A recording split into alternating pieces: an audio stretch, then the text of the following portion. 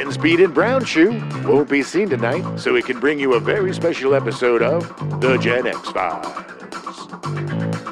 Welcome to The Gen X Files. I'm Jim. I'm Adam. And today's show is all about Gremlins 2, The New Batch.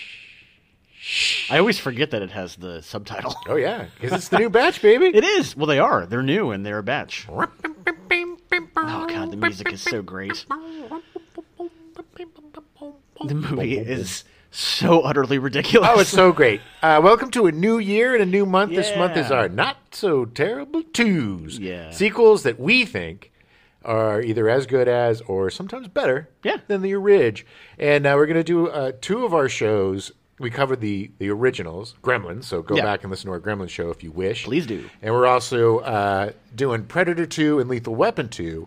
We haven't done the Pred. No, we haven't done. Yeah, not yet, but we have done the first Lethal Weapon. Go back and listen to that, maybe, too. Yeah. But today is all about Gremlins. Such a fascinating story. This movie is... The reason why I love it so much is it's like Looney Tunes and Mad Magazine effed and had a beautiful baby. Yeah. And this was it. And my Bible growing up was Mad Magazine, man. And my first true influence, who still influences me today, and you know it, is Bugs Bunny. Oh, yeah. Oh, little smart Alec. But it's just, it's got all, it has so many great gags in it. Oh. It's a mess in terms of story, but it's not made to be that.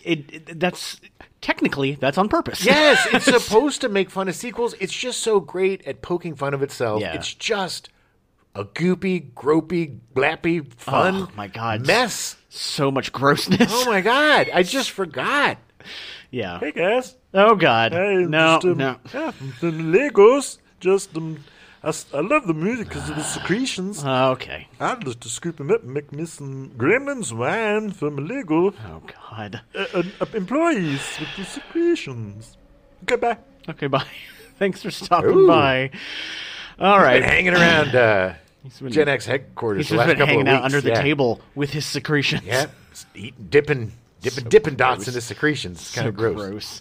Don't judge me, guys. Okay, well, get back under there. Stop. Okay, well, take yourself back to 1990. Nice. March 8th, the Nintendo World Championships were held within the Fair Parks Automobile Building, kickstarting an almost year-long gaming competition across 29 American cities. Oh, yeah, and also giving birth to the greatest movie ever, The Wizard, starring Fred Savage and the Nintendo Power Glove. I think the greatest movie ever might be a bit of a stretch. I don't know, watch it again. That's true. We'll cover it eventually.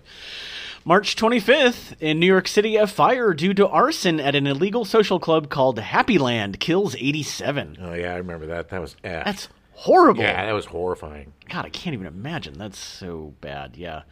April 20th. That's what you get for going to an illegal social club. Yeah. Really? Is that what you get? No, you don't. You don't. It was just, everybody's got a victim blame. That's what the 90s were about, baby. That's true. That is true. April 24th, the Hubble Space Telescope is launched. Yeah, it saw lots of stuff. It did. It allowed us to see more stuff in better resolution. Yeah, now we got a better one. Yeah. The Hubble's just garbage now. They should just throw it into the ocean. Yeah. I mean, they might. I don't know. June 15th, Gremlins 2, the new batch, premieres. Yeah. God,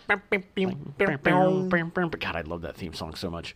Like I said, very drippy. Because the movie's drippy. It is.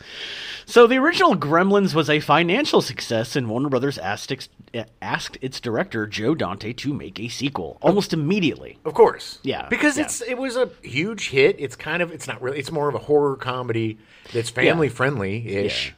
Yeah. I think they were surprised that it did as well as it did. Well, yeah. I mean, obviously, every executive thinks that their movie's going to make money, but I don't think they were expecting it to be as successful as it was. Was this one of our? Is it a Christmas movies? Yeah. Yeah, because it was a Christmas. It is a Christmas movie, although the original was not released during Christmas. Nope. This one doesn't take place during Christmas. No. This is just like a summer whatever. Yeah. Dante declined because he saw Gremlins as having a proper ending, and thus a sequel would only be meant to be profitable. Yep. He wasn't wrong about that. It did package itself up pretty nicely. Yeah. Yeah. Getting back to Old Man Wong or whatever. What's his name? Wing. Yeah. Old Man Wing. Yeah, which brings up some interesting questions later on when the movie Gremlins 2 actually starts. Oh, yeah. Moreover, the original film was a taxing experience for Dante, and he wanted to move on. Oh, it must have been exhausting with all... Because it wasn't CG. You forget. There were tons of puppets and goop and glop. Real puppets and real... Yeah. And all those gross gadgets. Hoyt Axton. It's your bathroom buddy. Oh, yeah, with Hoyt Axton. It's your bathroom buddy. Oh, I missed him in this one. I did. He was supposed to. We'll talk about it later. I but know. Yeah, I did too. thing. He was great in the first movie. I wish he had been made it in. But Dante, in the meantime, would go on to make Explorers in 1985 about a group of friends who build a working spacecraft and encounter extraterrestrial life. Yeah, 2/3 of a decent movie, and the third act is one of the worst third acts I've ever seen in any movie ever. Ever. Okay, well, I need to watch it again because I don't remember the third act being the worst movie ever. It was the dumbest thing. They were little teenage aliens, and their parents came. It was so stupid. It was so stupid. It was so stupid. It was dumb. Oh, God, it hurts my brain even to think about it. Although I did like the little chubby kid who...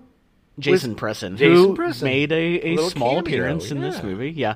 The film did mark the debuts of both River Phoenix and Ethan Hawke. Oh, Ethan Hawke was also insufferable in that movie. Pushed Ethan Hawke and River Phoenix onto us. River Phoenix, great. Yeah. Always. Yeah. Such an earnest young man. He got the short end of the stick on that one. Yeah, he did. Yeah. And the Presser kid was really good, too. But, whiny McWeinstein. Good Lord. Oh, your Ethan Hawke hate starts all over again. Well, this is the origin of it. It Yeah. lasted for a while, but I've come around. I'm a Hawkhead. I'm into Ethan now. Hawkehead. Yeah. I'm a Hawkins. In 1987, Dante made the comedy adventure Inner Space, in which Dennis Quaid's character is miniaturized and injected inside a human body. Oh, such a good movie. Starring Martin Short and Meg Ryan as well. Megan Ryan. It might be to her Megan. friends, I don't know. Yeah. Megan? But I love Inner Space. Inner Space was one of those movies that came along when I was right around 10 years old and was on TV all the time. Oh, it was so good, and it just cemented Martin Short as one of the greatest physical comedians. Brilliant. We will be covering Inner Space soon. Damn right we will. Yeah, I don't know about soon, but yeah. But we will, yeah. In 1989, Dante directed Tom Hanks in The Burbs, a black comedy in which something is afoot in the neighborhood. Yeah, that movie was fun, but off. And it had Rick Dukeman in it. I loved that movie. Oh, yeah. I realize it's not a perfect movie. It's not a great movie. Okay, wait. You're right. I was mixing that up with Money Pit, which I often do with Shelley Long. Money Pit. Phoebe and I watched that during the lockdown, and it's a better movie than I remember. Okay, I'll give it another go. But it's still not The Burbs. So I hated that movie when it came out, The Money Pit. It just made me hate both of those people. They were both so hateful and spiteful the whole time. But The Burbs was brilliant. Absolutely brilliant. Was. And Rick Dukeman. And Rick Dukeman and Henry Gibson were both in it. Yeah, exactly. Joe Dante likes to work with the same people a lot. He does, but then he gives them super small, crappy parts in the next movie. He's like, hey, you want a cameo? Well, hey. They may have gotten a day rate. They may have gotten... I know, but it's like, I'm Rick Dukeman, man. I'm not making a ton of money. Could you give me an extra few days? Yeah. Have me play anything that's more than one day of work? Get a bite on the nose and that's it? Can I at least take some of the craft service home with me? Oh, yeah. Yeah, sure. Sure, Rick. Whatever, Dukeman. Yeah. God, I love Rick Dukeman. We need to talk... I mean, they had to figure out what happened to him because I don't see him in stuff anymore. I don't know. Well, there's a lot of actors that just kind of disappear, man. Yeah. I mean, it's been, 30 years since Gremlins almost? Yeah, 30 plus. 30 plus, yeah. Yeah. So Dukeman's probably in his 70s now. Yeah.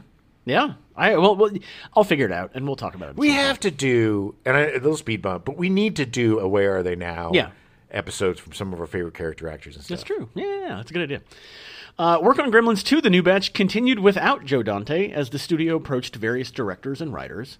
Storylines considered including sending the Gremlins to cities like Las Vegas or the planet Mars. Okay. That would have been funny. I mean, if it was like a Mars colony landing, it would have to be that there was, a trip to Mars and they're on Mars and they're colonizing Mars and somehow the Gremlins get on Mars. Billy becomes an astronaut. Hear me out. Billy becomes an astronaut, and somehow he smuggles Gizmo in his space backpack, and they end up on Mars.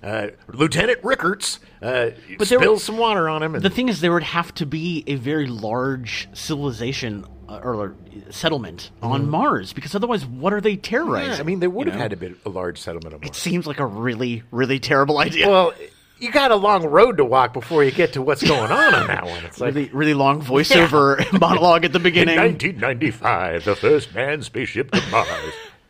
After these ideas fell through, surprisingly, the studio returned to Dante in 1989, who agreed to make the sequel after receiving the rare promise of having complete creative control over the movie. Oh, they're going to regret that. Oh my but God, we won't. Did they ever? Oh, baby. He also received a budget triple that of the original film, which is also insane. That is insane. I just have to point, go on YouTube, and there is an amazing Key and Peele sketch called Pitching Gremlins 2. Oh, really? And so Key is just like he's the regular, executive, and they're all like, okay, we're going to do Gremlins 2. Let's talk about blah, blah, blah. Mm-hmm. And then, creepy Key, because he's, all right, guys, nothing's a bad idea. Whatever you want, you can have it. And it's like, how about an electric one? Whatever. He's like, you got it. And it's just, it's like so perfect because it's exactly how it probably happened. Oh, I imagine. It's one of their best.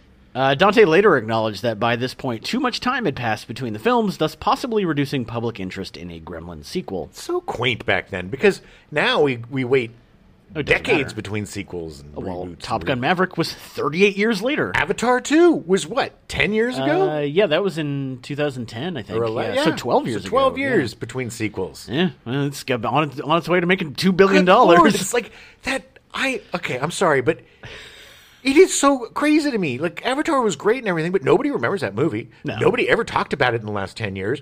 People aren't buying it and obsessing over it and all that. It was just kind of like this forgotten blockbuster. Yeah. And then, 12 years later, magic again. What is with this? It's just like we all got Men in Black. James Cameron. I think he packed with the devil or something. He's got magic or something. I don't know. Yeah. I mean, look, Avatar I saw it in the IMAX 3T. 3T? No, I saw it in 3T. It touched you 3 times. Yeah, it was a very different kind of unpleasant experience. No, and it was amazing. But I think the only time I ever saw it. Yeah. And then I've seen it once since then on TV. I watched it with my nephews. Oh, did it hold up? Yeah. I mean, it's not. I literally watched it maybe 4 years ago, and I still don't really remember any of it. I think I'll watch it again before. And honestly, I do. Once everything dies down, I'll probably want to go see that in the theater just because it's. Yeah. But it's what, 3+ hours? 3 hours and 12 minutes. The guy is. Look, I'll get off it now, but James Cameron makes no sense. I know. He makes no sense. I'm going to go see it in 3D in the theater at some point, probably next couple weeks. But I'm not really excited about it. I'm just kind of like, all right. I don't think anybody was, but we were all like, all right, I guess we got to see it. We have to go see it. It's actually on track right now to make more money than Avatar. It will, and everybody was like, oh, it's going to be a bomb. It's going to be a bomb because it didn't. Because it's 18 hours long, you can only have 2 screenings per day. So, it's going to take a little while to make that money back, and it's doing it. Anyway. With more control over the film, Dante engineered a project that he later referred to as one of the more unconventional studio pictures ever. Which is an understatement. Oh, yeah. It was really the first to kind of self-satirize. Yeah. That I can remember. Yeah. I mean, the fact that it literally acknowledges that the movie Gremlins exists inside its world. Yeah, exactly.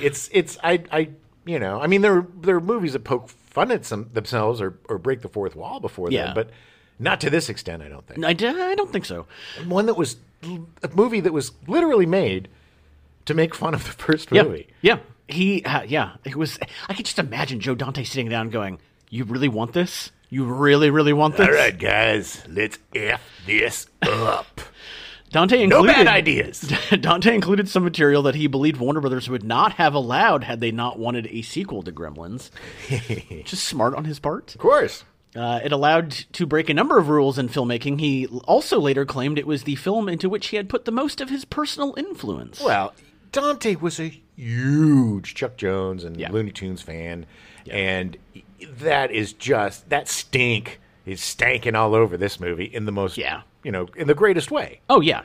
Yes, so Dante imagines... It literally bookends with Looney Tunes characters. Yes. Yes, we'll talk about it. We'll talk about Chuck Jones. So he did imagine it as a satire of Gremlins and sequels in general. So they hired Charlie Haas to write the script, as Chris Columbus, the writer for Gremlins, was unavailable due to filming Home Alone. Which actually was maybe for the best. Yes. I don't think Chris Columbus wouldn't... He's too schmaltzy. I don't think he would have gotten on screen what Dante wanted.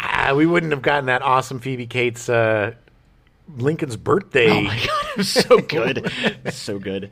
Haas began his writing career with the film Over the Edge in 1979. It was co-written with Tim Hunter and starred Matt Dillon. Oh, have you seen that? No. Oh, it's so good. It's this. Is it? If it's what I'm thinking of. You sound like you're being sarcastic. No. Okay, it is really good. No. Okay. No. If it's what I'm remembering, I believe it's. Yeah, this is what it is. So Matt Dillon and all these kind of troubled kids or whatever, the school and the parents are trying to put them in some sort of like thing, and then they trap all the parents in the school and they take over town. Oh, baby. Oh, I love that movie. I'll have to give it a watch. I'd never heard of it. So it was so much fun. Awesome. Okay. Haas would later work on Martians Go Home in 1990, starring Randy Quaid. Poor Randy Quaid. Yeah. Well, poor Charlie Haas. I don't think he really did anything after that. At least he didn't go insane. That's true. Oh, that we know of. True. Haas introduced the concept of moving the Gremlins to New York City and a corporate head, a.k.a. Daniel Clamp, as Billy's boss. I wonder who they were making fun of with Clamp. When the Warner Brothers executives grew concerned about the expense of portraying the Gremlins attacking an entire city, Haas came up with the idea of confining the action within Clamp's smart building. So much smarter. Much smarter to make it self-contained. Yeah. And it immediately creates immediacy that they have to stop them. Otherwise, they will take over the city. Exactly. And if they're already in the city and whatever, then it's just a containment problem. problem. It's just like an extermination problem. Just might as well nuke New York. Which would probably be the end. That's what Chris Columbus would have written. I'm just saying. They would have all come together and given the pigeon lady a bunch of clothes and money, and then everybody would have cried, and the music would have welled up. And Haas also included a great deal of material in his screenplay that proved too elaborate to produce, including having a cow-hamster hybrid running on a treadmill in the laboratory. Yeah, they settled for the cow that could talk, which is great. It was funny. There's so many subtle little jokes with the cow being like, I like making milk. Yeah. I like, it's just, and if you don't pay attention, you miss all these things. It's just so many gags on top of gags on top of gags. It just doesn't stop.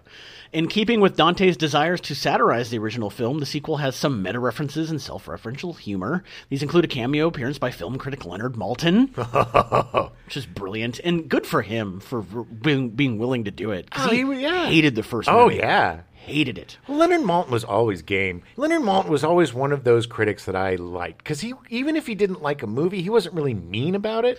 No, and it always seemed like he was like, it's kind of like, this is my opinion, like, you should go see it, but like, I don't think it's very good. Yeah. He was fair about that stuff. He wasn't all bitchy like Siskel and Ebert. But although, more Siskel. I'm a bigger fan of Ebert. But same. Well, he lasted longer. But yes, that's why. I like people that live longer. That's why I hate like River. I hate River Phoenix and love Ethan Hawke. Wow, dark times. I'm guessing part of the reason he did it was because Leonard Maltin, much like a lot of politicians we have now, just love the limelight and want to be on screen whenever they can. But it's also, that's one thing, but also poking fun at yourself. And getting murdered because you didn't like the movie. Well, he understood the sequel. Yes. Like, he understood that it was making fun of the first movie. I wonder how he reviewed it. That's a good question. I didn't look that up. I should have. I should look that up. I loved it. It was pretty bad, except for one part with a really great guy playing a film reviewer. He was excellent, deserves an Oscar. They should have expanded his part. That's why I hate it. So he actually holds up a copy of the original Gremlins home video and denounces it as he actually had. However, his rant is cut short when Gremlins pounce on him and choke him to death with a film strip. Yes. Because why not? I know. I also love the fact that he was film police and movie police. And he blows the whistle. Dude, welcome to film police. He's wearing a little badge. Little badge. It was so it's the touches, man. The touches of this movie. It makes it brilliant. I mean, okay, maybe brilliant is a stretch, but so much fun. I think brilliant. I don't know if that means it's good.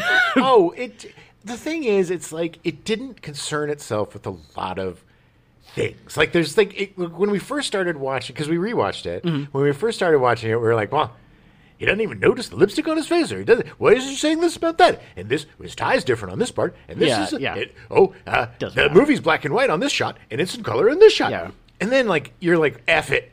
It doesn't matter. Who cares? Because you just go along for the ride, and the ride is the ride, man, and it doesn't stop.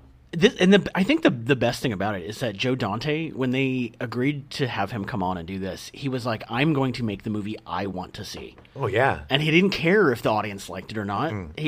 People will, because obviously people are like Joe Dante. They will like the same stuff he does. But he was like, I'm making this movie for me. Right. And he got to rail against big corporate jerks like Donald Trump. And he got to, go against the whole yuppie system and, and news media and sequels and corporate. I mean, everything he got to poke fun at, and it was all really good and really funny, and it still holds up today. It does. Additionally, when Billy is trying to explain the rules regarding the Mogwai to staff in the building, the staff finds him quite absurd and derisively interrogates Billy on their precise meaning. So funny. Okay. All right. What are these crosses time zones? Because it's always midnight he somewhere. Starts eating at 11 o'clock. And he gets a Karo seed stuck in his teeth. And then the great reveal of the gremlin just bursting through the control board. Console. Yeah. This scene actually originates from the fact that the filmmakers themselves saw the rules as irrational, and some questions in the scene were based upon those raised by fans of the original film. Sure, because it's all stupid. But what's really funny is, they totally, make fun of it and everything. But what I love about it is they don't spend too much time being like, Billy, I don't believe you. Oh, no. I don't believe this. It still moves. And it's like, okay. But the brilliant part about it is that Joe Dante's commentary on it is that it doesn't matter because the gremlins are attacking you. It doesn't matter. Right. Yeah. At one point in the film, Dante attempted to involve his audience in the story by making it seem as if the Gremlins had taken control of the theater where Gremlins 2: The New Batch was showing. So much fun when that was in the theater, when that happened. Yeah, this movie very much, you mentioned this when we were watching the movie, it feels very much like a movie that you needed to see in the theater. Oh, well, the original Gremlins is too. It's a movie theater movie that you get so much more out of it experiencing it with an audience. Yes. Especially an audience that's game and loves it. Right. And, I saw it in Boston. Yeah. And, they loved it. And it was a packed theater, and we had the best time. Yeah. Actually, the before we did Gremlins, the last time I saw Gremlins was in the theater with our friend Greg. Watched it during a horror con thing. Yeah. But sat in the front row watching Gremlins. It was fantastic. Great picture of you guys, the Gremlins all around you. That's right. Put that on our socials. I will. The film strip appears to be broken by the Gremlins, who then engage in shadow puppetry over a white screen before replacing the reel with the vintage nudie film Volleyball Holiday. That's so funny. Hulk Hogan then makes a cameo appearance as an audience member and intimidates the Gremlins into running the rest of Gremlins 2: The New Batch. All right, you Gremsters, you think you can take on the Hulkster? It's so great. It's so dumb, but it was perfect. Sorry, folks. Let's get back to the movie. This joke rips was his shirt off. Oh, I love him. Yeah, he had to. You know how I really want to know how many shirts the Hulk Hogan actually gone through, because he rips them every time he talks. It's a lot of shirts. I'd just like to meet the guy that has to prep all the shirts, because he has to prep them. Yeah, because they got to cut the sleeves off. Right, and they have to give him a little place to rip so he can, he can pull it off. Make it fast. It's all smoke and mirrors, baby. It is. And steroids. The joke was inspired by a similar stunt in William Castle's film The Tingler in 1959. The studio actually feared that people might leave the theater if they thought the film had broken, because people apparently had attention spans of 5 seconds. Hey, guys. Oh, God. Hi. Yes, Bob. Hi. Hey, it's Bob, executive. No, I worked on Gremlins too. Really? Yeah. And I said, they're going to leave the theater. They're just going to They're going to just leave. They're just going to leave. Yeah, because the film's broken. I left the theater. I didn't. I thought it was broken. You thought it was done? The movie was just done? I left. I left my kids there 3 days. It's a long weekend. All right. Anyway. All right. I hate that movie. Thanks, Bob. God, Bob. Yeah. Dante therefore secured the inclusion of the sequence by assembling some people for a preview of the film. When the scene was shown, the real-life audience found it enjoyable and enjoyed it in the theater, or stayed in the theater. And he went up to the executives and went, "See? I'm right. I'm always right." Dante later described the scene as one of the most widely enjoyed jokes in Gremlins 2. It is. It's funny. It's really funny. It's done so well, that's why. It was really great. And not only that, but the shadow puppetry is God, hilarious. So funny. The Abraham, which it ties in, the Abraham Lincoln shadow puppet. A lot of weird Lincoln references in this. It's conspiracy theory. Maybe Joe Dante assassinated Lincoln. Maybe Joe Dante is Q. Okay. No. No? No. When the film made its debut on home video, the filmmakers replaced the scene to make it seem as if the viewer's VCR had been broken by the Gremlins. Nice. In this version, the Gremlins do their shadow puppetry over white noise before changing the VCR's channels. Their antics stop at a broadcast of Chisholm, where John Wayne forces the Gremlins into continuing the film, although voice impersonation was needed since Wayne had been dead since 1979. I wish that they still showed this, because it's not... On all the DVDs and laser discs and all that stuff, it's not there anymore. That's too bad. Yeah. They should do a new one for streaming. They should. Where it makes That it would look be like great. like the streaming, Yeah. you'd like a signal, like a signal lost. Listen, yeah. Check your internet connection. Notably, a clip from Falling Hair, a film released in 1943 featuring Bugs Bunny and a gremlin, appears in this version. Also features a clip from the opening titles of the KTHV local newscast at the time in Little Rock, Arkansas. KTHV, Little Rock, Arkansas. I really wish that I had... I'm sure it's probably on YouTube somewhere. Sure. I'm going to look for that today. Yeah. The original version of the film was also longer, but executive producer Steven Spielberg claimed that there were too many gremlins and several scenes were cut as a result. Well, the one thing I will kind of have to say, watching this again, is Gizmo's kind of an afterthought. Yeah. You know, once the mayhem happens, he just disappears and is an object of torture, and then has the great, gag. His hero, yeah. Yeah, exactly. But it's, it's not an adventure with, Billy and Gizmo. It's more of an adventure of Billy and his girlfriend, and Gizmo's just kind of there. Like, and here's the thing, too. Okay, I just got to say this, right? So at the beginning of the movie, you got Chump, or Champ, Clamp, Chump, Trump, Drump, Clamp. Come, they bring the TV in, and they're trying to buy the property from Wing. Wing, yeah.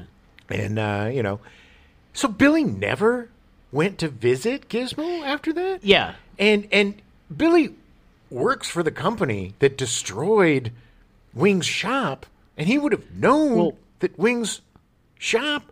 Billy was literally drawing the plans, the artist rendition of the new Chinatown area. Billy's a little bit of a jerk. Yeah, he was too focused on his job. Beginnings look of... what happened with Phoebe Cates. Like, he almost lost her because he got... Well, he's just a dope. That's the thing. He's just a dope. I mean, a lovable dope. But, I mean, poor Gizmo from the beginning of the movie. It's sad. He loses his daddy, and he loses his home, and he's out on the streets, and he gets picked up by those creepy T2 twins. That's true. Set in a genetics lab? I mean, it's just sad, but sad he city. got to meet Christopher Lee, so I mean... Oh, God. Oh, I can't wait to... We'll get to him, yeah. So one deleted scene portrayed three of the main gremlins, Daffy, Lenny, and George, sneaking into television host Grandpa Fred's studio and helping him host, acting on the premise that Grandpa Fred's show was intended to be scary. Yeah. Daffy, Lenny, and George. Yeah. Oh, they had some good laughs. It would have been so much fun to do the Gremlins voices. Oh, yeah. Several actors from the original film returned to make Gremlins 2 the new batch, including Zach Galligan, Phoebe Cates, and Dick Miller. Oh, Dick Miller. He was so good in this. Crazy. His comeuppance is so good. Or not his comeuppance. Him getting his comeuppance. Yeah, well, him getting his revenge, or getting him... his revenge, yeah. Him being vindicated. Vindicated, that's what I'm trying to say. Thank you. I wasn't crazy. Yeah. His poor suffering wife. She's so sweet. She's so sweet in this one too. Yeah. And I just remember they really softened him for the sequel, because in the first one he was a bit of a jerk. Well, he's an alcoholic. I'm sure he probably stopped drinking. Seemed like it. He probably had to, because they thought, well, it's not the drinking. See, well, he turned into a nicer. The Gremlins experiences for old Dick Miller kind of made him a better person. Silver lining on that very dark cloud. So the whole thing was just to make Dick Miller a better person. Miller reprised his role as Billy's neighbor, Mr. Futterman, who the Gremlins severely injured, both physically and mentally, in the first film, and an expanded role in this movie. Mr. Futterman. Mr. Futterman.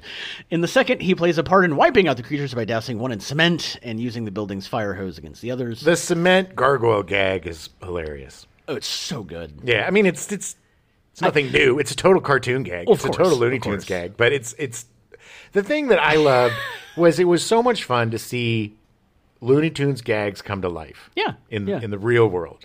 My favorite thing about that scene is that they shot the puppet from below, so you just see his legs and then wings flapping, and apparently they just didn't tell the extras in the background to react to it at all. Mm-hmm. So they're just walking by, like Dick Miller's bumping into them, and they're kind of like, "Why don't you get out of my way?" Just ignoring the 9-foot bat gremlin flapping around. I think that was done on purpose because it's New York and people don't give an F about what's going on around them. Well, and I'm sure it's to make Mr. Futterman think that he's crazy. I'm crazy. Yeah, but it was great. It was just when you watch it again, watch for the construction worker. It's really funny. And character actress Jackie Joseph returned to play Mr. Futterman's wife, and there were also brief appearances in the movie theater sequence from Belinda Blasky as a complaining mother and Kenneth Tobey as the projectionist. Nice. Key Luke also returned to play Mr. Wing, Gizmo's original owner. When Luke heard his character would die in Gremlins 2: The New Batch, he quipped, "Remember when you make Gremlins 3? I'm a flashback." Yeah, he knew how to do things. He knew how to secure his job. Yeah. Hoyt Axton was meant to return as Billy's father, the inventor. He would have appeared at the end of the film having designed special clothing for Gizmo that would ensure Gizmo would never come into contact with water again. "Hey, Gizmo, made you a water buddy. You just put it on and keep you from getting wet. It's called the water buddy." Spot on. At the last moment, the filmmakers decided not to shoot the scene to reduce time. Oh. Yeah, that's too bad. Super bad. I loved Hoyt Axton in the first movie. He was so good. That little bathroom buddy. Yes. Toothpaste everywhere. I want one. Great. Although, I will say, and I mentioned this when we were watching it, it's fascinating to me that the first movie had all these gadgets, and the second movie was that on like a much larger scale with the giant smart building. Right. And all the stuff that still didn't really work. Well, that's why Billy went to work for Clamp, because he was a father figure. He reminded him of his dad, but a successful version of his dad. Yeah. It's a very complicated psychological tapestry. It is. It is. New performers included Robert Picardo, who had previously worked with Dante and producer Michael Fennell in films such as The Howling and Inner Space. He plays Forster, one of Billy's crueler bosses. Picardo would later be well known in the Star Trek and Stargate franchises. Yeah, he was a robot. Or not a robot. He was a virtual medical assistant or something. He was a holographic medical assistant. Yeah. And his name was like Hank, holographic something. Clunk. Yeah. Yes. He most recently can be seen in Confess, Fletch, the newest Fletch movie. Oh, yeah. And he also plays a lot of scientists. He does. And he had a nice head of hair. He in this quickly movie, lost he did. after this. I'm thinking wig. He's also still married to the gremlin that he got married to at the end of the movie. Yeah, they had 9 children. And they are so ugly. They're not attractive. Nope. Robert Prosky played Grandpa Fred, a television host, and his character was based upon Al Lewis's character, Grandpa Munster. Yeah, he looked exactly like him. Literally, he could have exactly played like him. He should have played him in the movie version of the Munsters. Yeah, you know, the new one. Well, I think he's dead. He's dead. Yes. Oh. Prosky made his first credited appearance in Thief in 1981, starring James Caan at the age of 51. Oh, so okay. he wasn't 51 in this movie. Thank the was Lord. 60. Yeah, okay. Have you seen Thief? I don't think so. Jim Belushi, really good. James Caan, yeah. James Caan, such a great movie. Okay. It's Michael Mann. One of his first really? movies. Okay. Yeah. I think it's one of those that's been on my list for a long time. We'll do the Michael Mann month. A Michael Mann month. Yeah. Okay. He also made memorable appearances in Christine in 1983. Yeah, he was the guy that owned the shop. The shop. Yeah. Get your car out of here. He was always chewing on a cigar when he was super gross and he got smashed in the glass. Oh, that's right. He did. You're smashing me, Christine. He made an appearance in The Natural in 1984. Come on, hit that ball into the lights. We have Broadcast News in 1987. Put the news on, buddy. The Great Outdoors in 1988. Hey, there's a bear with a bare butt. Yeah. And Loose Cannons in 1990. You're crazy. Dan Aykroyd. Yes. That was actually a line from the movie. Yeah. That was my favorite line. Yeah. In addition to appearing in films, he appeared in many television shows as a regular on Hill Street Blues, Danny, and Veronica's Closet. Get out of your closet, Veronica. He was considered for the role of Martin Crane in Frasier. He would have been great. And later made a guest appearance in the series as a reclusive writer who befriended the character. Oh, I remember that. Yeah. I really, really like John Mahoney. Like, he's so brilliant in that part. Prosky would have been great, but I love John Mahoney. Yeah, but I think John Mahoney had a sense of class. Yeah. That makes sense. Yeah. For the character and everything. But I think Prosky could have been even more of a foil. It would have been a different kind of thing, but not better or worse, but I think kind of a lateral move. He would have been great. Yeah, it would have been different, but in a good way. He was also offered the role of Coach Ernie Pantuso on Cheers, but turned it down. That, I think, went to the right guy. Yes. Nobody else could have played that role. No. Nobody. No. He was so friggin' wonderful at that role. He was great. He later portrayed Rebecca Howe's father on the same show and later played Kirstie Alley's father in Veronica's Closet. Yeah, I got confused. I thought she was my daughter. Prosky passed from heart complications in 2008. No. Yeah. He was great, though. Everything he's in, it makes it better. He's just one of those really great character actors, and this part really shows that because he's the character I think with the most depth in the whole thing. Yeah. Who goes through a really actual journey. Yeah, in the thing. Yeah. A depressed guy who never wanted to do what he's doing and stuck in this thing, keeps getting pushed. 3:30 in the morning. Yeah, getting pushed back and kind of wear that gross Dracula outfit. Constantly never takes it off. Yeah, and he and Getty Watanabe changed the world. Oh, man.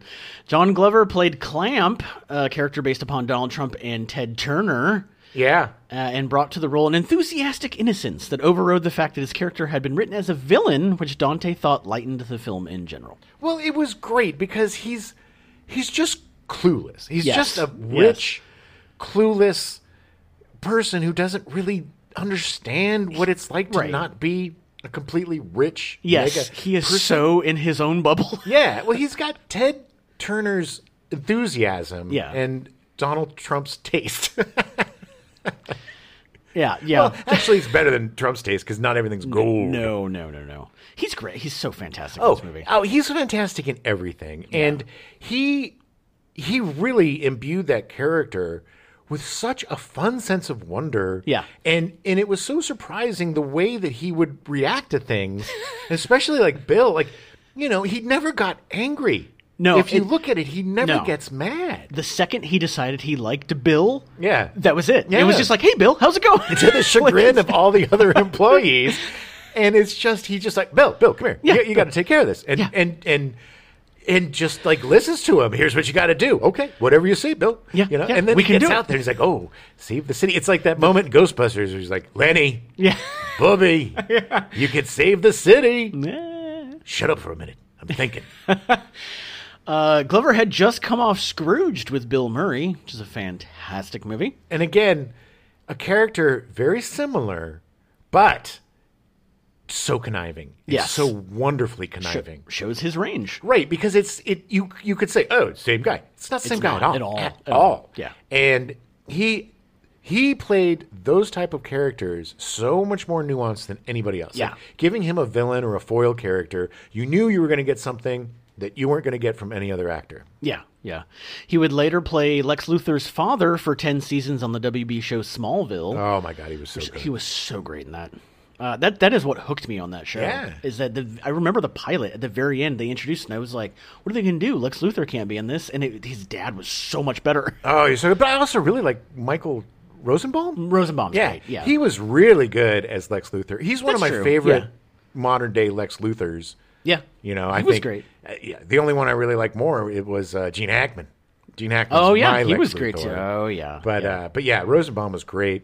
He has a good podcast now. Yeah, he talks to a bunch of people. He's a nice dude. He's a nice guy. He continues to act and most recently appearing in Shazam. Shazam! Yeah, yes. Shazam! I'm assuming he's going to be in the new Shazam that's coming out. There's a sequel coming out. Yeah. Well, in the new Shazam, it's different.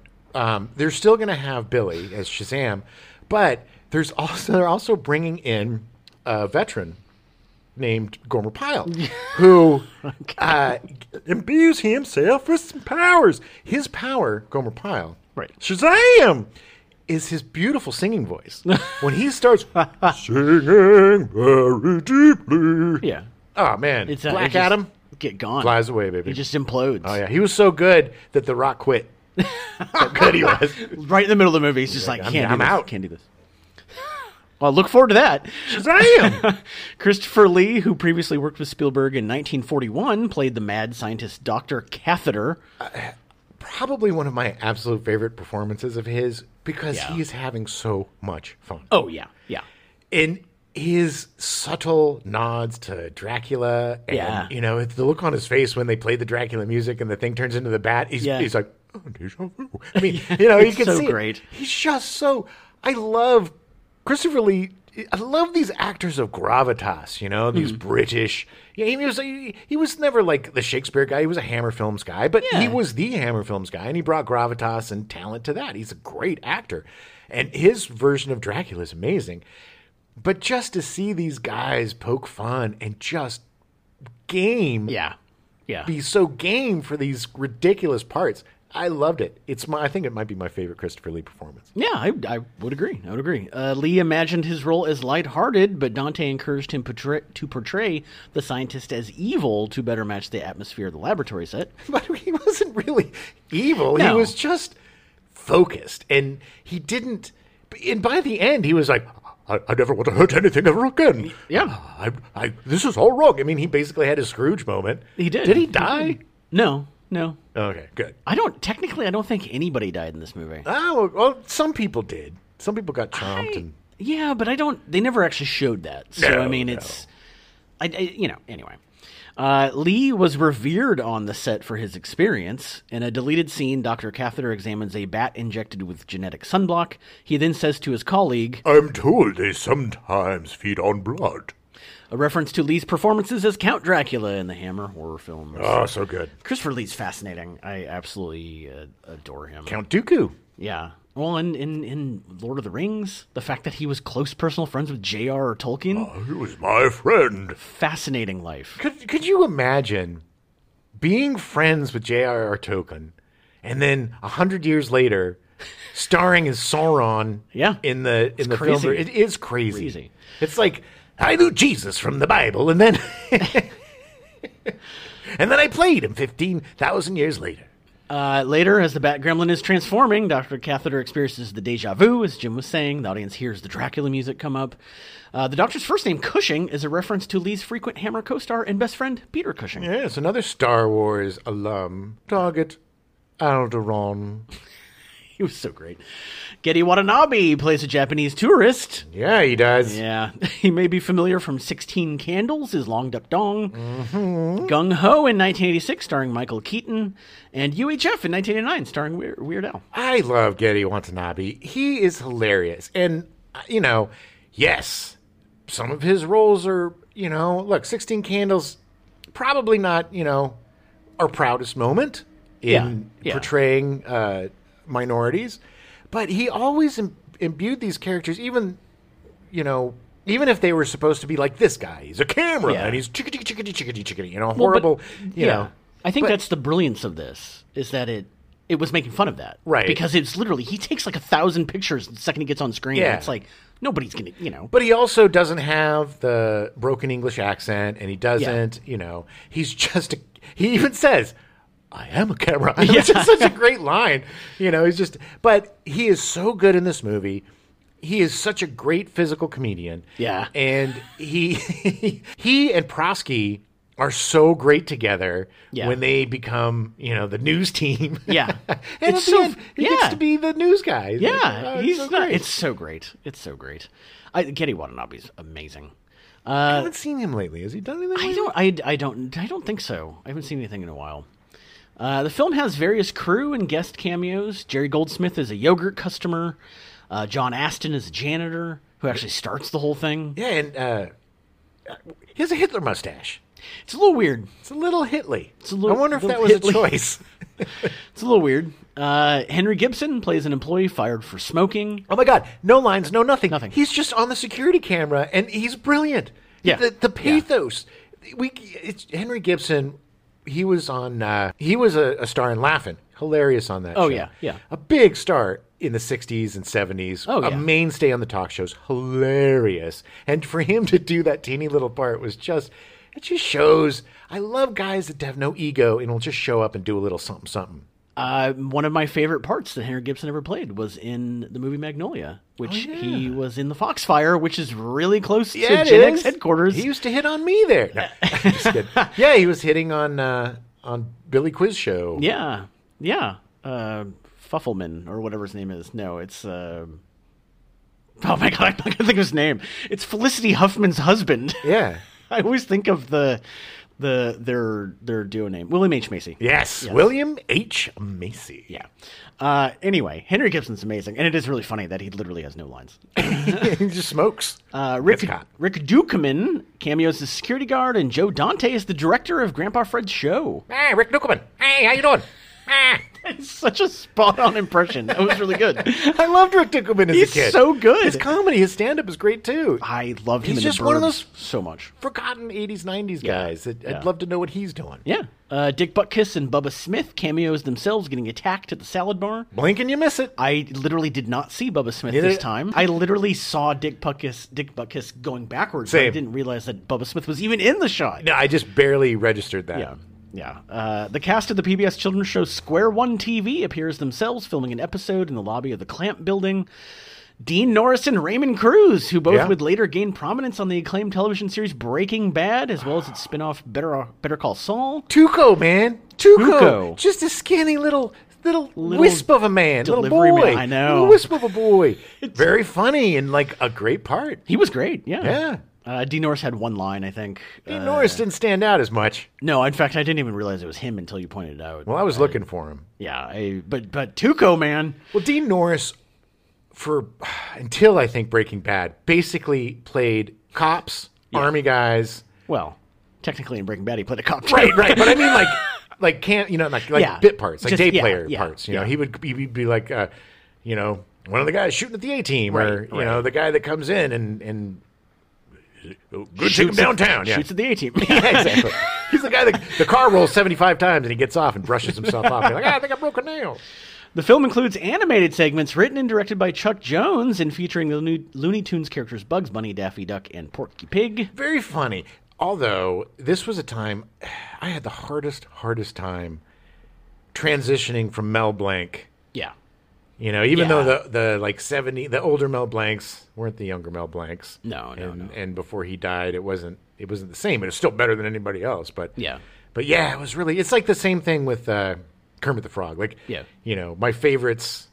The guys doing Kermit are good today, but they'll never be Jim Henson. No, and the guys doing Looney Tunes are good, but they'll never be Mel Blanc. No, it's not the same. Testimony to that is it takes like 10 guys to do the one. Right. One guy used to do.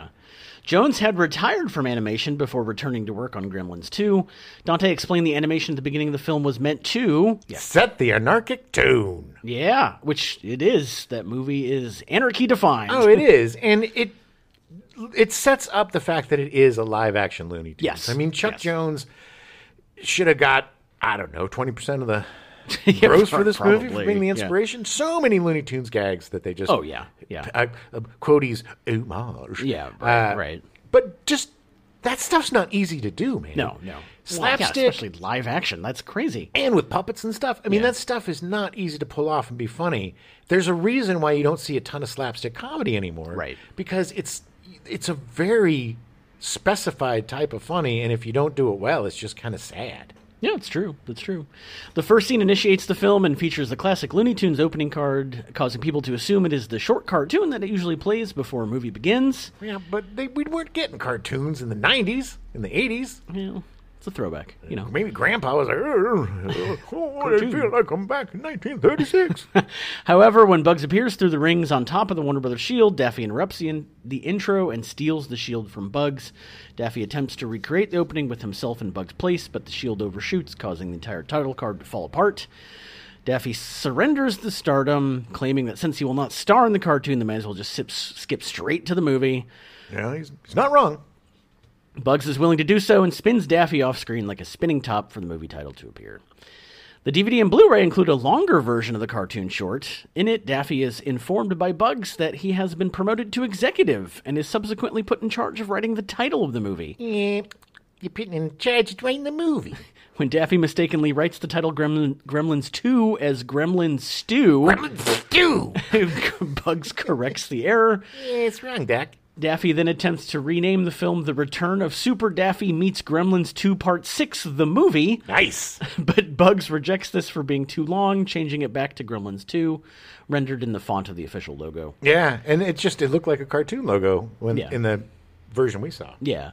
Daffy then quits his new job, and Bugs decides to add in the subtitle saying it looks... a little skimpy. This material was removed from the film because early audiences expected a live-action film and were bewildered by the lengthy animated sequence. Hey, Mary, I thought you said we were coming to see People's film. This isn't People's. This is Drawings. Why did you see the Drawings film? Oh, God. Okay. What? Yeah. Well, they cut it down. I don't know. I think Mary needs a divorce. Yeah. Well, yes. Hey. Throughout the film's closing credits, Daffy pops into frame sporadically and spouts off sarcastic comments. Yeah, like 3 times. The last scene appears after the credits and again features the Looney Tunes rings. This time Porky comes out of the rings and tries to say his usual... Yeah, it's all, folks. However, Daffy interrupts again and takes over. After Daffy says the slogan, the back of the Warner Brothers shield with the words... Title animation written and directed by Chuck Jones. Smashes him. He peeks his head out to the left side and says... Fade out. And the segment ends. Suffering days. Yeah. For special effects, the original film relied on Chris Wallace, who moved on to pursue a directing career. Oh, good for him. Yeah. Dante turned to Academy Award winning winner. He was an Academy Award winning winner. Dante turned to Academy Award winner Rick Baker to create the effects for Gremlins 2, the new batch. Baker was not interested, as he saw Gremlins 2 as too much work for a project in which he would not be the creator, but rather a successor to Wallace. I don't think so. It's too much work. He was eventually persuaded to accept the job when it was suggested he could make the Gremlins and Mogwai more diverse. If I can make them more diverse, I guess so. I mean, I get it, but yeah. As with the first, puppetry was involved, and some of the puppets were mechanical. An actor holding a puppet would have to have wires strapped to him. Gremlins 2 also includes more stop-motion animation than the first film. Oh, yeah, there's a lot of walking and running and spiders and things and salad heads and all sorts of weirdness. stuff. The Bat Gremlin was portrayed through some stop-motion animation. Film technology since the original had improved, and as a result, the creatures can be seen walking more. Oh, yeah. And Gizmo dances! Yeah, he does. I just want to point out, Rick Baker is a genius and one of the absolute best in the business in terms of special effects. I didn't want to diminish him with my Rick Baker jips and jibes. Brilliant. He's absolutely brilliant. Because there are more Gremlins in Gremlins 2 than the original, additional filming lasted 5 months. Oh, must have been grueling. Many of the effects had to be completed after the actors had finished their work. It would have been so awful to be a PA on this. Yeah. Hey, yeah. Neubauer, Yeah. get your mop. You're on goop duty. Goop duty. Oh, man. Get on goop duty. You just call me the Goopist. Hey. For the Gremlins' voices, Howie Mandel returned as the voice of Gizmo. Bright light. While Tony Randall provided the voice of the Brain Gremlin. But let's just talk about this for 5 seconds. He's so good in this. Yeah, the ramifications of this. You're doing the Mid-Atlantic accent. Yeah. I am positive, watching this, I am positive that Stephen Colbert ripped off his entire persona from Brain Gremlin. Oh, yeah. Yeah, I would agree. I think that's absolutely true. Frank Welker provided the voice for Mohawk. Mark Dodson provided voices for George, Lenny, and Daffy. Joe Dante provided voices for the Beanie Gremlin and the Witch Gremlin. Nancy McConnor provided the voice for the Bat Gremlin, while Kirk Thatcher provided voices for most of the Gremlins alongside Frank Welker. Nice. As with the first film, the music in Gremlins 2, The New Batch, was composed and conducted by Jerry Goldsmith, who has a cameo in the film alongside his wife. Nice. Yeah, they're getting yogurt. Yeah, and then the Gremlins come out of the toppings. Yeah, that's true, and it's gross. They think it's a rat. Well, Yeah. your eye sees what it recognizes, Adam. Yeah, that's true. That's true. The song I'm Ready by Fats Domino was put into the film after singer Billy Idol denied the filmmakers the right to use the song Dancing With Myself. Yeah, it's too much of a serious song to put in your little movie. So stupid. So Joe Dante had to find a song that fit the beat that Gizmo was dancing to. That's so funny. Do you think that Billy Idol regretted it, and that's why he eventually got into that Adam Sandler movie and the Wedding Singer? Yeah. Yeah, where he's literally a cameo in the movie playing his own song. Of course. Well, look, he was probably a little self-important back then, Yeah. you know? Well, and yeah. Honestly, they probably didn't offer him the amount of money that he or his representatives wanted. Yeah, that's probably the truth. In the latter half of the film, Gizmo, inspired by the Rambo films and tired of the abuse he has suffered at the hands of the Gremlins, takes revenge on Mohawk. Gizmo shoots the Mohawk spider gremlin with a makeshift bow and flaming arrow. For the scene in which Gizmo prepares for this move, Goldsmith, who had also authored the music in the Rambo films, employed a variant of Gizmo's theme in the style of the Rambo theme. The scene featuring Mohawk transforming into a spider-like monster features a portion of the song Angel of Death by thrash metal band Slayer. Oh, yeah, it does. And shout out to my niece Micaiah, who just got into Slayer. Good. Good for her. Very happy for her. Yeah, there's that movie is really kind of loud and goopy. There's just so much going on in that movie. So much going on. It does not stop. It is relentless, but not in a bad way. No. In another scene, the brain gremlin leads hundreds of gremlins to sing New York, New York. Dante claimed that the musical number is a shameless steal from the film Dames in 1934. Yeah, that's what I thought. That's what everybody thought. We were all like, that wasn't Dames. Dames. What a ripoff. Yeah, we all love Dames. But it is the greatest reveal. And as Jim pointed out when we were watching, they got those cards done of the female gremlin so quickly. Yeah. Well, maybe one of the new technologies was like a laser printer or something they didn't know about. So great. Film critics varied in the reviews of Gremlins 2, The New Batch. Roger Ebert, who had approved of the first film, observed that Gremlins 2 was meant to satirize sequels. Nevertheless, he felt it did not manage to differentiate itself from the original enough and was not as good. It's a series of gangs. He went on to claim that the film lacks a well-constructed plot, and once the Gremlins arrive, the film simply becomes a series of gangs. He thus gave the film 2.5 stars out of a possible 4. Yeah, I gave it an extra half. He still liked it more than he didn't. Because I liked the popcorn. It was very buttery. I think he enjoyed watching Leonard Maltin get murdered. Yeah. He was my nemesis. The movie would make $41.5 million in North America from a $30 to $50 million budget. Not bad. Yeah. I mean, not good, actually. I mean, it's not, yeah. I mean, that doesn't include any of the worldwide. I don't know what the total worldwide box office was. It made a profit. It did fine. And then it did really well on video, home video. Yeah, definitely. It would be the 31st highest grossing film of 1990, behind Back to the Future Part 3, which made almost $88 million. Edward Scissorhands, which made $56 million, and Arachnophobia, which made $53 million. Love Arachnophobia. It did, however, outperform Predator 2, Ooh. which made just over $30 million, Child's Play 2, which made just over $28 million, and The Exorcist 3, which made just over $26. Wow, it beat all the seeks. It did. It was the winner of the sequel. It was the sequel winner, yes. The Spanish company Toposoft developed a side-scrolling Gremlins 2 The New Batch video game for Amiga, Atari ST, Commodore 64, DOS, MSX, Amstrad CPC, and the ZX Spectrum. I wish I knew what all these were. Distributed by Irby Software in Spain and by Elite abroad, being the first time a Spanish video game company got an exclusive license from a Hollywood movie to make a video game. Nice. It's pretty impressive. Yeah. High Tech Expressions also released a DOS game at around the same time, but it was poorly received. It was awful. Yeah, I don't know. I didn't know. Sunsoft released versions for the Nintendo Entertainment System and Game Boy in 1990. I remember playing this. I do remember the Game Boy version, I think. The Nintendo one, I really just mostly remember the opening screen. But I don't remember the gameplay and stuff. It was a platformer, wasn't it? Yeah, like a side-scroller thing. I think you were Gizmo, and it was like a takeoff of him being Rambo. Probably. Yeah. In January 2013, Vulture reported that Warner Brothers was negotiating with Steven Spielberg's Amblin Entertainment to reboot the Gremlins franchise. Okay, I'm cool with that. I'm cool with this either being reboot. I would prefer a sequel. Yeah. But this has different stories to tell. Yeah, exactly. It's about Gizmo, and Gizmo can go anywhere, you know? Yeah. So it's like, yeah, I'm cool with that. Seth Grahame-Smith was tapped to produce alongside David Katzenberg.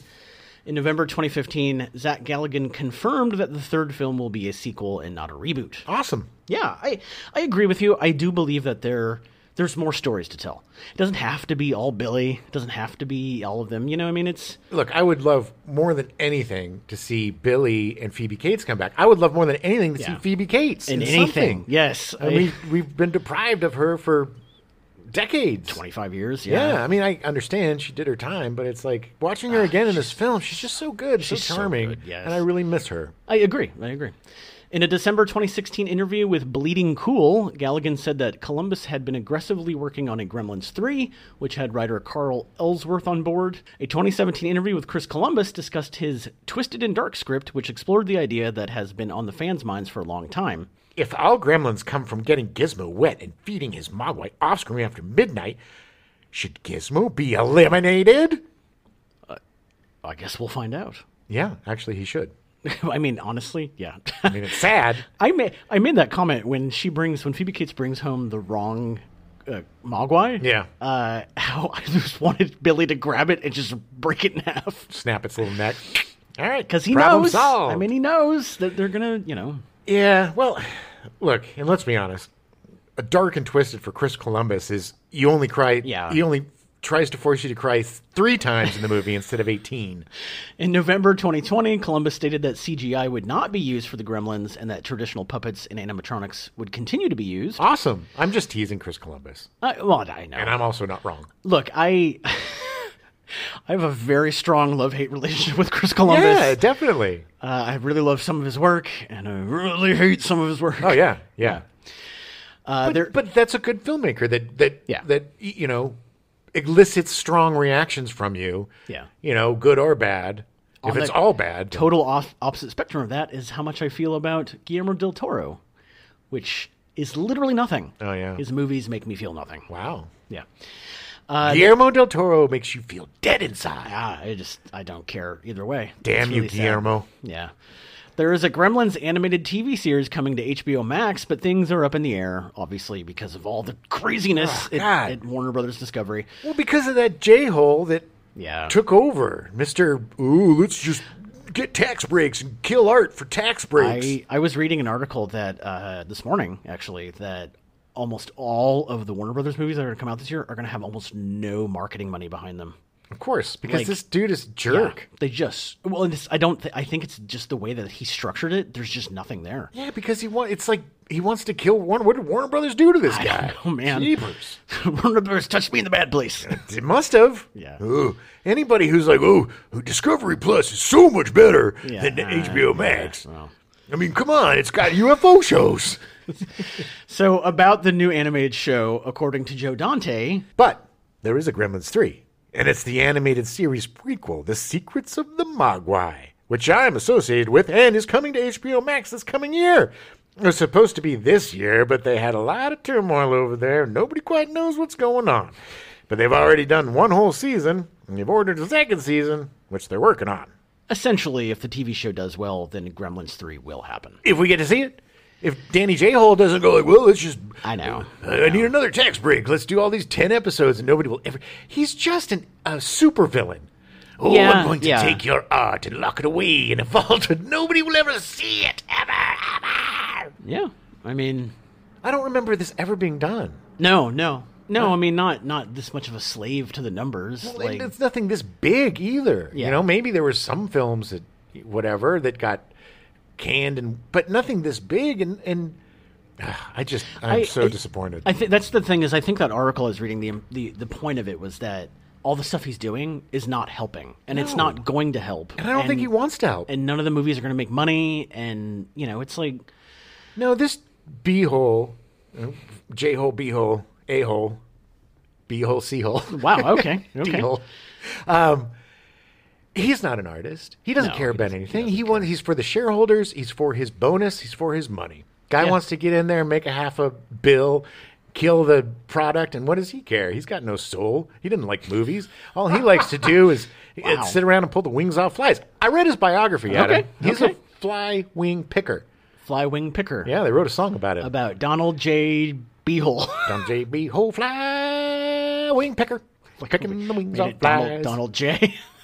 Donald J. Hole. Yeah. Well, that's all I got. So that's plenty. I really hope there's more. I forgot how much I love this movie. Oh, it is so good.